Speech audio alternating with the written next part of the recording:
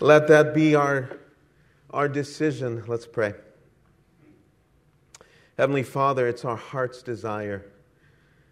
We choose Christ. We choose to look to Him. We choose to trust Him. We choose to follow Him despite every obstacle, despite every circumstance, despite what this world tells us, despite our own fears. We choose Christ. Help us to be resolute in our choice and to always move forward with Him. No turning back. Meet with us today, Father, as we open your word and study it. Give us open ears and open hearts. We pray in Jesus' name. Amen. Well, if you've been following Christian news over the past few months before the Middle East blew up, you may have seen a heart-wrenching story about one of America's great writers and pastors. He revealed the story that took place 20 years ago. And at the time, he was 50 years old, and his ministry was on top of the world. A brand new church sanctuary was bursting at the seams. New members were being added every week. The church appeared on the list of popular attractions in its home state. Tour buses were being brought in with visitors and guests. The magazine Christianity Today sent one of its reporters to write a profile on this dear man. And the writer called him America's pastor. Reader's Digest designated him as the best preacher in America. All cylinders were firing. He turned sermons into books. His publisher turned books into arena events. He was writing children's books and recording kids' videos. He was a great success. What no one knew, he says, was this: I was a mess. He was struggling. His staff was struggling. Departments were squaring off against each other. Tacky emails were flying around the office. Ministers were competing for budget dollars. And a couple of invaluable employees, tired and weary from the tension, quietly resigned. And since he was the senior pastor, it was all up to him to set the ship in order. But he says, who had time? Who had time for intramural squabbles? He had sermons to write. He had lessons to prepare. The problem is, he says, that Sundays come every week. And he had, in addition to his duties, he led a midweek prayer service. He taught a weekly early morning men's gathering. Deadlines were coming at him from every angle and all sides. He had little time to think, to pray, to study. The staff needed him. The pulpit required him. The publisher was counting on him. And the entire world was looking to him. And so sadly, he returned to what he did to cope before he came to Christ. He began to drink. He drank secretly, but he drank regularly. He returned to what he left when he came to Christ. It's tragic, but it has a good ending. God would not let him go. He opened his eyes to his own behavior. He confessed his hypocrisy to the elders. They covered him with prayer. They got him the help he needed.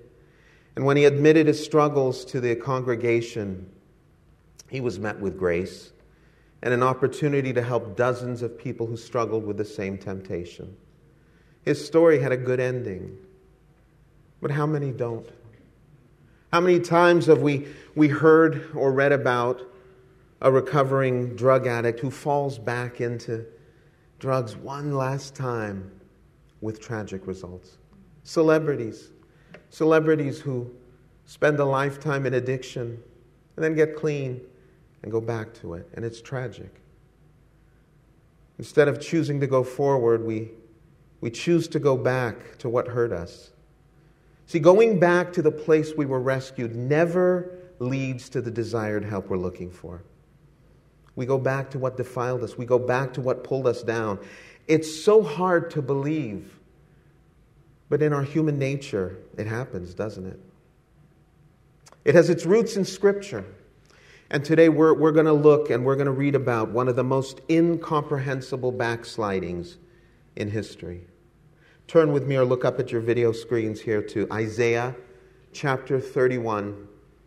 For a little bit of context, 700 years after their exodus out of Egypt and their freedom from Egyptian slavery, the Israelites, now part of Judah, remember Israel and Judah split.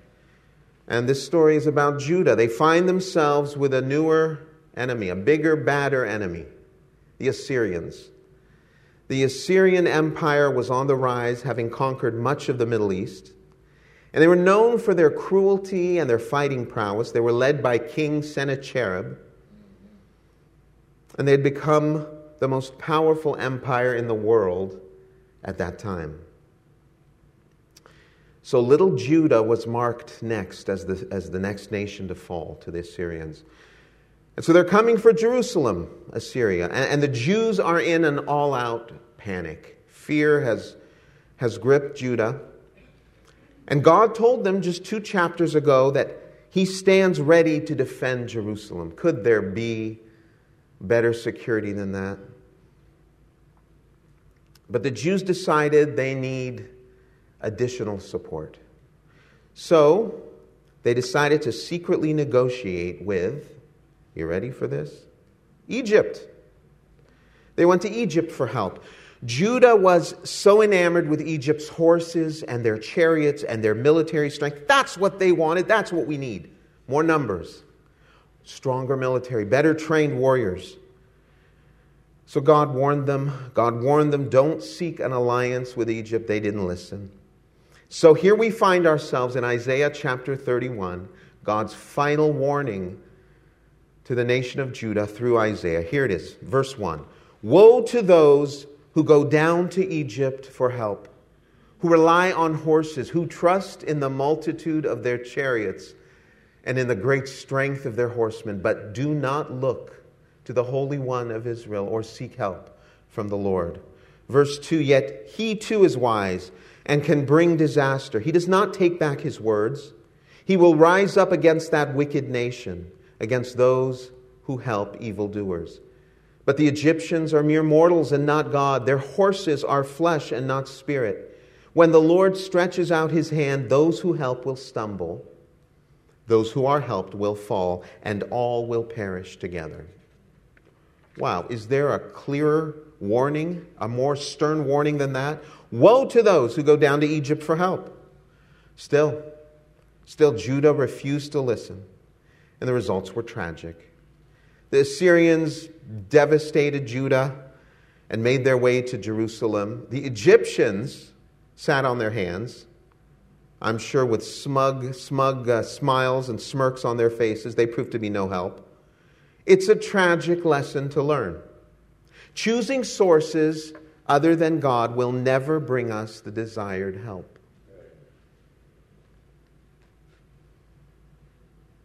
Returning to sources that we once knew and left behind will never bring us the desired help. It only leads to tragedy and devastation. We saw it here. We see it time and time again. How? How can you reach for that? How can you reach for that person, that aid, that source? Why? Well, it happens. You find yourself today reaching for balms that you know aren't good for you. You find yourself today justifying sin under the influence of pressure, stress. You find yourself seeking alliances with those you know will only bring you down, especially in your spiritual walk. Do you find yourself embracing the world, embracing its ideologies, embracing its thinking, its beliefs, its trinkets, and justifying all of it as it's okay. It's harmless. Friend, this is the textbook definition of backsliding. Today we're going to look at 3 things, 3 steps to take if you find yourself in that place. And Judah did. Same place they were in its hope to overcome the Assyrians. First step, what do? Our first step is to recognize. Stress can often lead to some eye-opening behavior, can't it? Robert McGee once stated this. He said, true character is revealed in the choices a human being makes under pressure. The greater the pressure, the deeper the revelation, the truer the choice to the character's essential nature. Pressure shows the character of a person, doesn't it? So often we use stress or pressure to justify behavior or actions that we would never ordinarily make. We justify the means based on the ends. Look, I'm doing whatever I need to do to get through. Friend, it's important to recognize that choice you're making really means something different. It's not whatever it takes. It's I'm choosing something I know is wrong to try and make something else right. It's I'm choosing something else instead of God. I'm substituting something else in my life instead of God. It's an indicator of where our faith is, isn't it? We've got to recognize that. So often our first knee-jerk reaction is to go to others, go to our friends, go to anyone who listen for advice. We try to fix it with our own tried and failed brute force attempts. And our solutions always seem to make matters worse, don't they? And we look back, and in the rubble of what we've caused and the circumstances, we look back, and there we see our loving Heavenly Father waiting in the wings. Quietly. He's always unassuming. He never forces Himself on us. He never forces our hand or forces our choice. And we think, why? Why didn't we go to Him sooner? Why didn't we call on the Lord first? You know, I saw a bumper sticker the other day, and it's such a nice thought. It says the following: when all else fails, say a prayer. Oh, isn't that precious? No, it's not. It's dead wrong. It should read, before all else fails, say a prayer. Go to God first. We don't go to God last. We don't go to God as our last resort. Has He become that? To where do you go? To whom do you turn?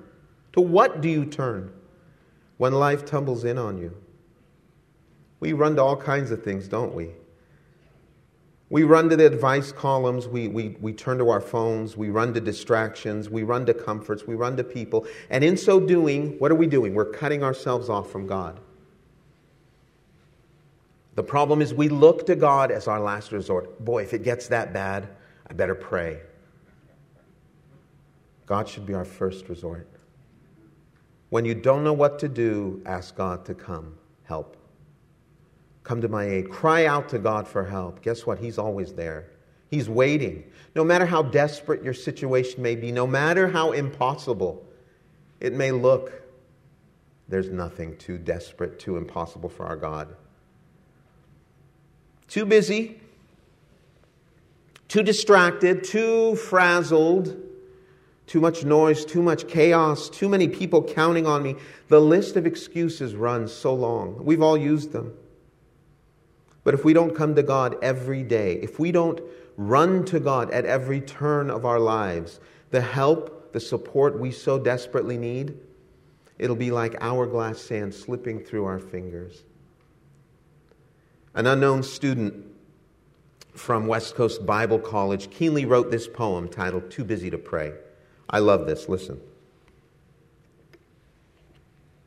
I got up early one morning and rushed right into the day.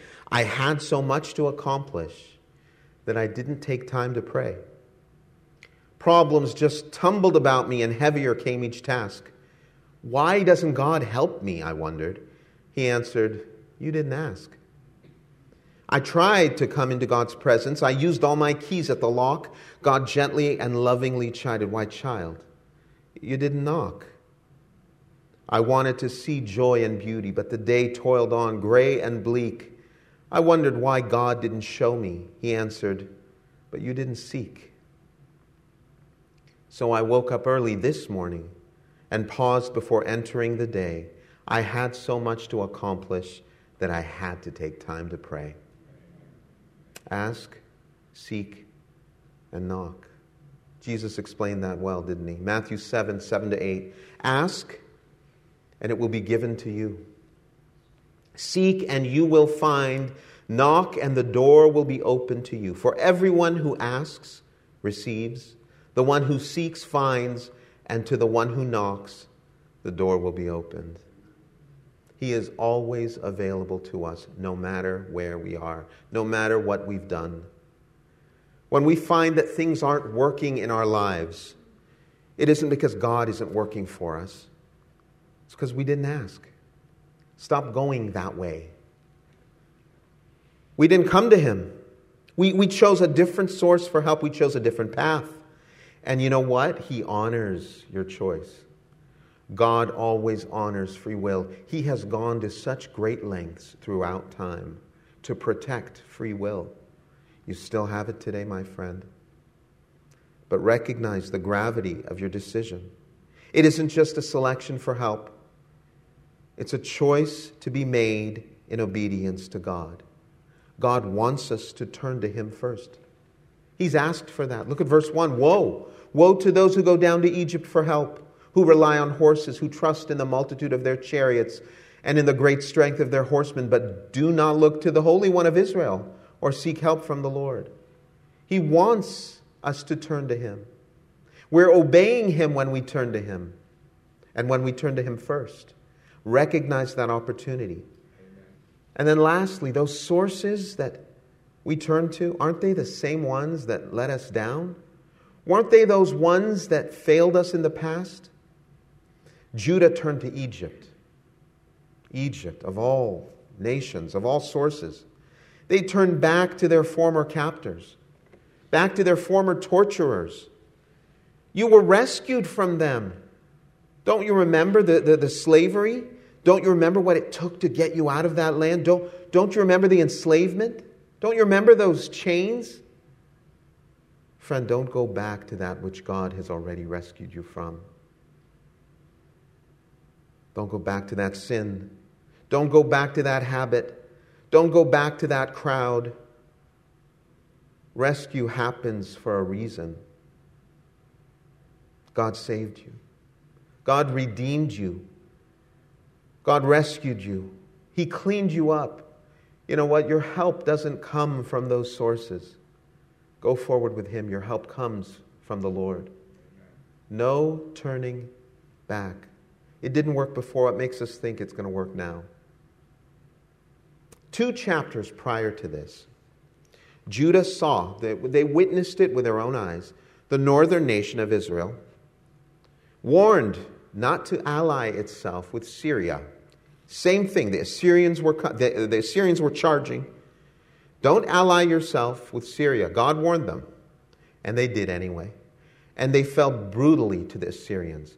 And they were all taken captive into captivity for 250 years. And Judah had a front row seat to that lesson. They saw it. They saw what happens when you ally yourself with a source outside of God. And when they were faced with a situation, boy, you would think, we saw what not to do. No. Same temptation, same fall. The temptation was too great to call upon Egypt for help. The devil certainly tempts us, doesn't he? He knows what gets us. He knows the soft spots. Judah had a weakness for military strength. That's what we need. Horses, chariots, numbers, strength, prowess. See, if the devil can get us to forget the pain and hurt and despair those sources caused us, if he can get us to see that past with rose-colored glasses and to long for what we had, then you know what? His plan to pull us under and pull us all the way down can be completed. Recognize his tactic. He's smart.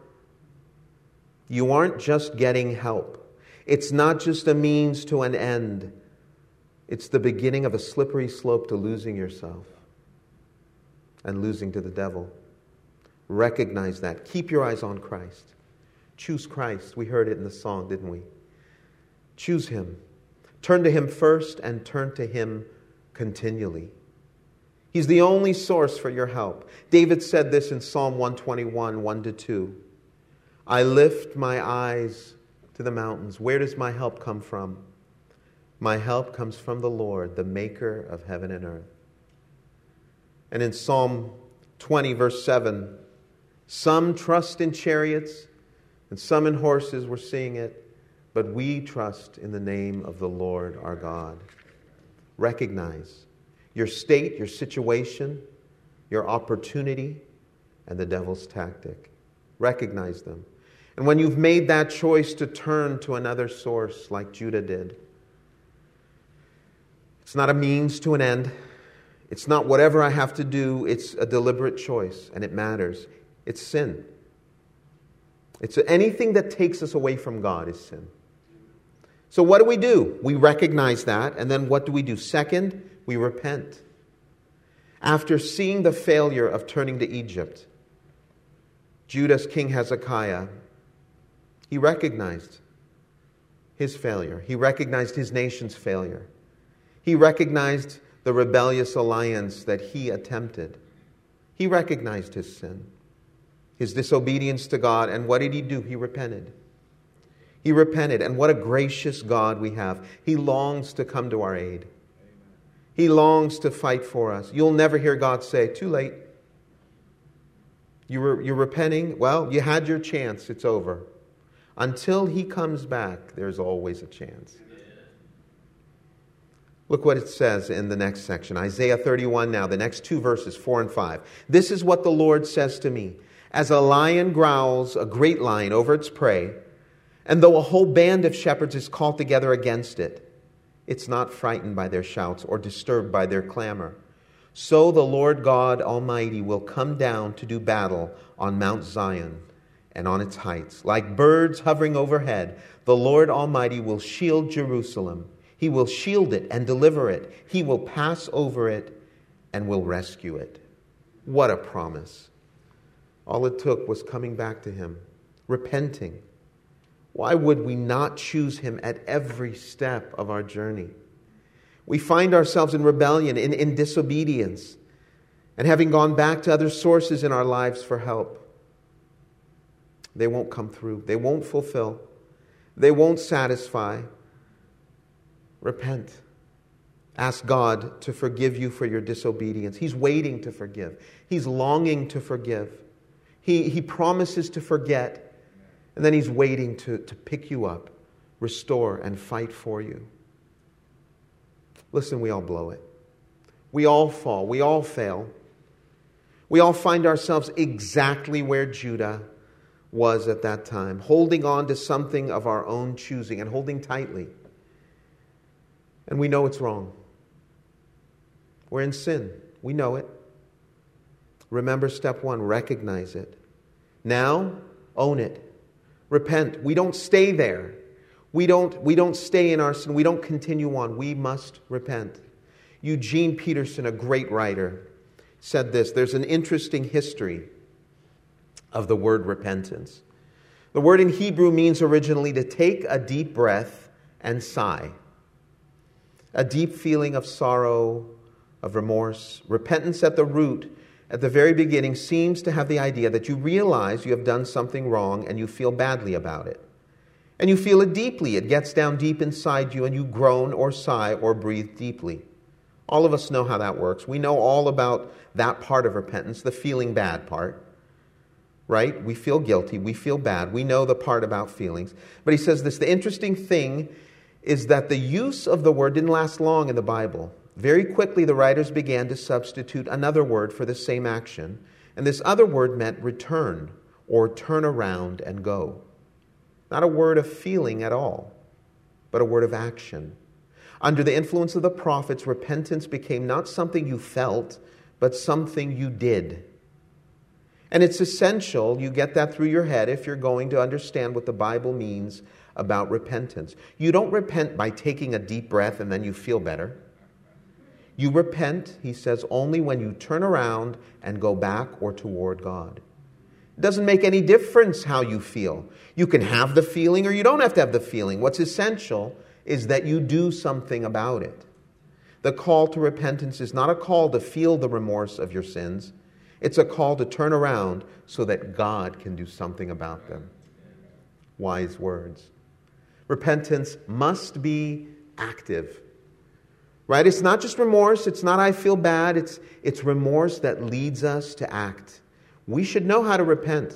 We can't become a Christian without repentance. And we can't grow without regular repentance. In fact, growth is the habit of repentance and turning to Christ for forgiveness of our sins. Every day, every fall, every sin. Repentance must be the lifestyle of a Christian if we are to grow. We chose to sin, we must choose to repent. Genuine repentance with earnestness, taking seriously the commitment to leave the sin, with eagerness to clear ourselves by confessing it, with indignation of our sin, with fear, not just of the consequences, but of a holy God, and with longing for holiness. That's repentance. It's hard. It's not easy.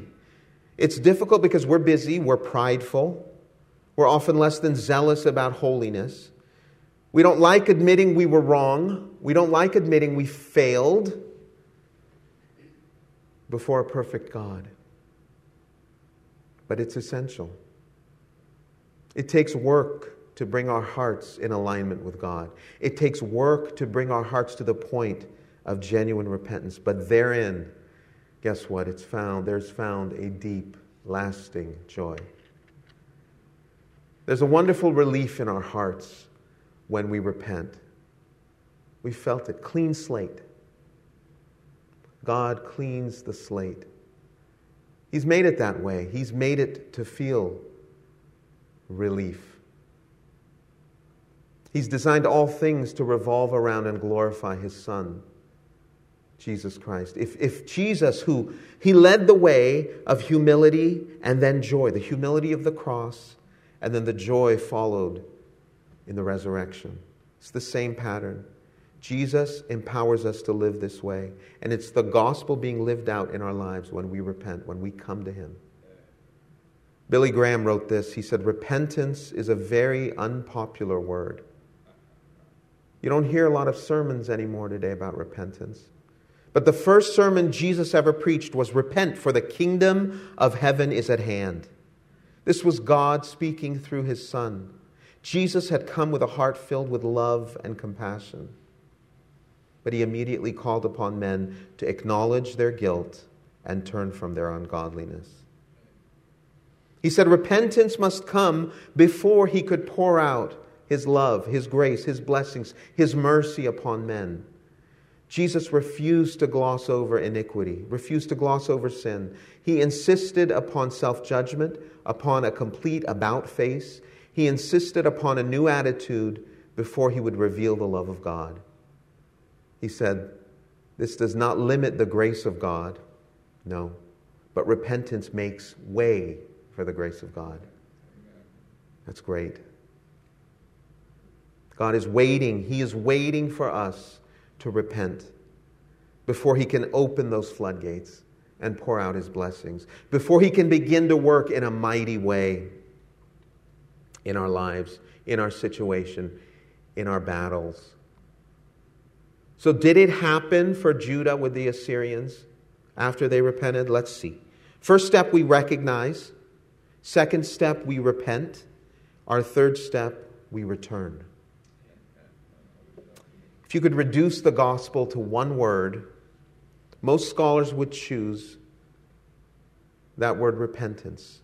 Metanoia in the Greek. In the New Testament, metanoia literally means a change, meta, of mind, noia. And some have called this translation of metanoia as repentance one of the worst mistranslations in the New Testament. It's more than a change of mind. Some have translated it as a turnaround, a change of direction. That's not that much better. It's like Jesus takes us on a little detour. No, the Aramaic of metanoia really means, I love this, returning home. That's repentance. It's not a detour. It's not a repointing. It's not a nudge. It's not a subtle change of mind or a change of heart. It's going back home. See, when Jesus restores the original image of God within us, when we become new creatures in Christ, when old things have passed away and all things have become new, we're learning how to be what God originally made us to be. We're returning home. We're returning back to Him. Every time we step out into sin, every time we reach for those sources, those alliances, those helps that are outside of God in our lives, we're stepping outside of His will in our lives. And we're leaving where He meant us to be. And when we repent, we're coming back home. We are returning to the one who wants to be our all in all, who waits for us with open arms. We're returning to the only one who can heal us, who can calm us, who can protect us, who can meet our every need. See, repentance isn't just asking for forgiveness and then continuing on in our sin. We've got to return to the right path, the right way home. We must return to the one who is standing ready to help us through whatever obstacle we face. He promises He will come through for us. So I want us to look now at the last part of this chapter, verses 6 through 9. Look at the promise He makes to Judah in the last part. Look how specific it is. Return, you Israelites, verse 6, to the one you have so greatly revolted against. Return. There it is.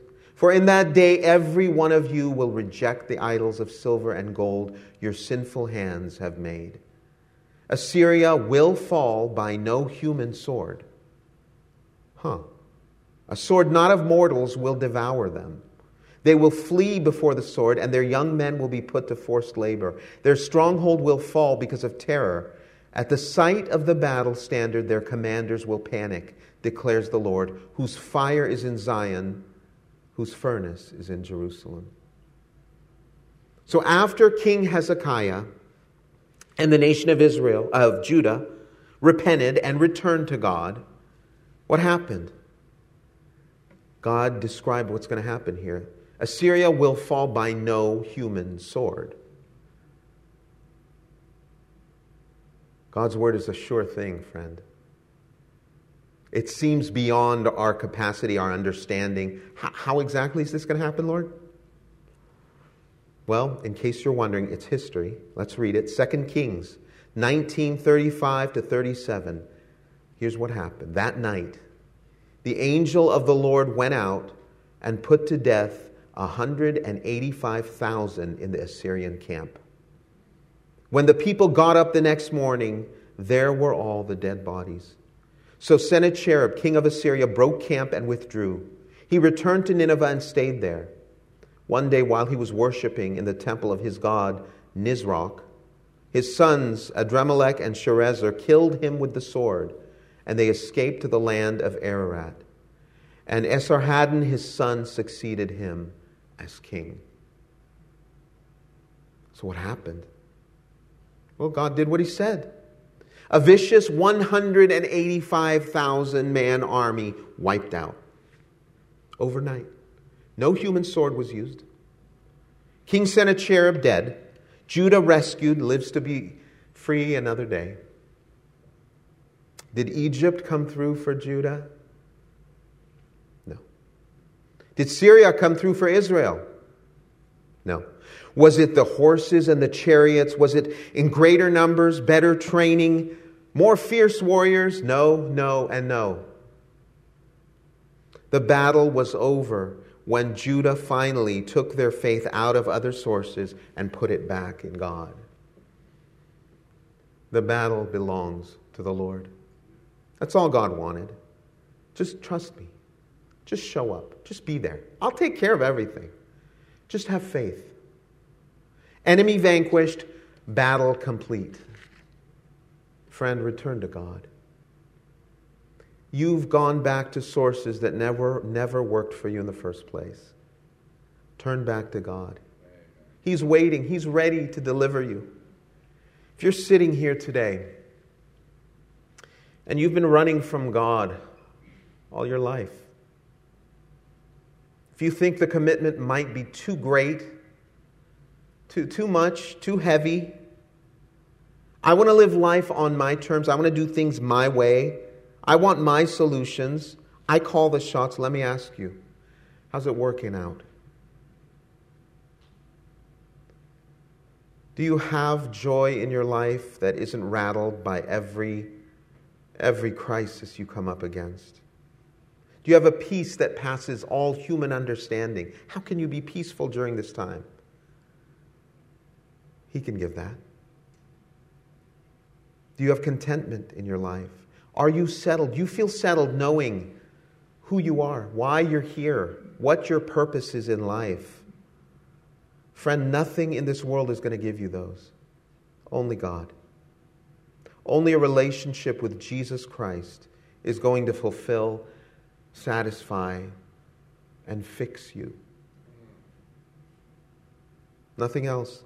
Nothing else is going to cut it. We've tried those other sources. The history of man is a long chronicling of us trying every single source before we try God. They don't work. Only He can forgive your sins and wipe your past clean. You want a clean slate? It only happens through Him. Only He can forgive those sins. Only He can promise you a final destination in heaven with Him forever. Don't waste another day. Don't waste another moment. Open your heart and give it to Christ today. Choose Christ. And dear believer, if you find yourself where Judah was, backslidden,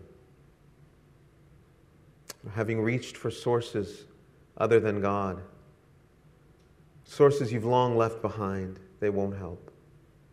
They never could. You're grasping at straws when you need an anchor. Recognize your sin. Repent to the Lord, and then what? Return. Return to Him. Only He will be your bastion of security, peace, and contentment. You know, that pastor I spoke of earlier just happens to be one of my favorite authors in the world. His name is Max Lucado. And 20 years ago, that was his story. He could have chosen to walk away from the Lord. Could have chosen to just let it go and give in to his sin. But he didn't. He chose Christ. He chose to recognize and repent and return. And God strengthened and healed him and restored him. See, we're never too far gone for God to bring us back. This summer, he released his 97th book, aptly titled, God Never Gives Up on You. It's appropriate, isn't it? Choose to return, dear friend. Amen. Choose Christ. It's never too late. Let's pray. Heavenly Father, we are so grateful that there's always a way back home.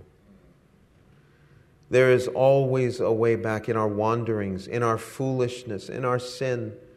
You always provide a way back. Help us to recognize, Lord, that the choices we made that led us away from you are sinful.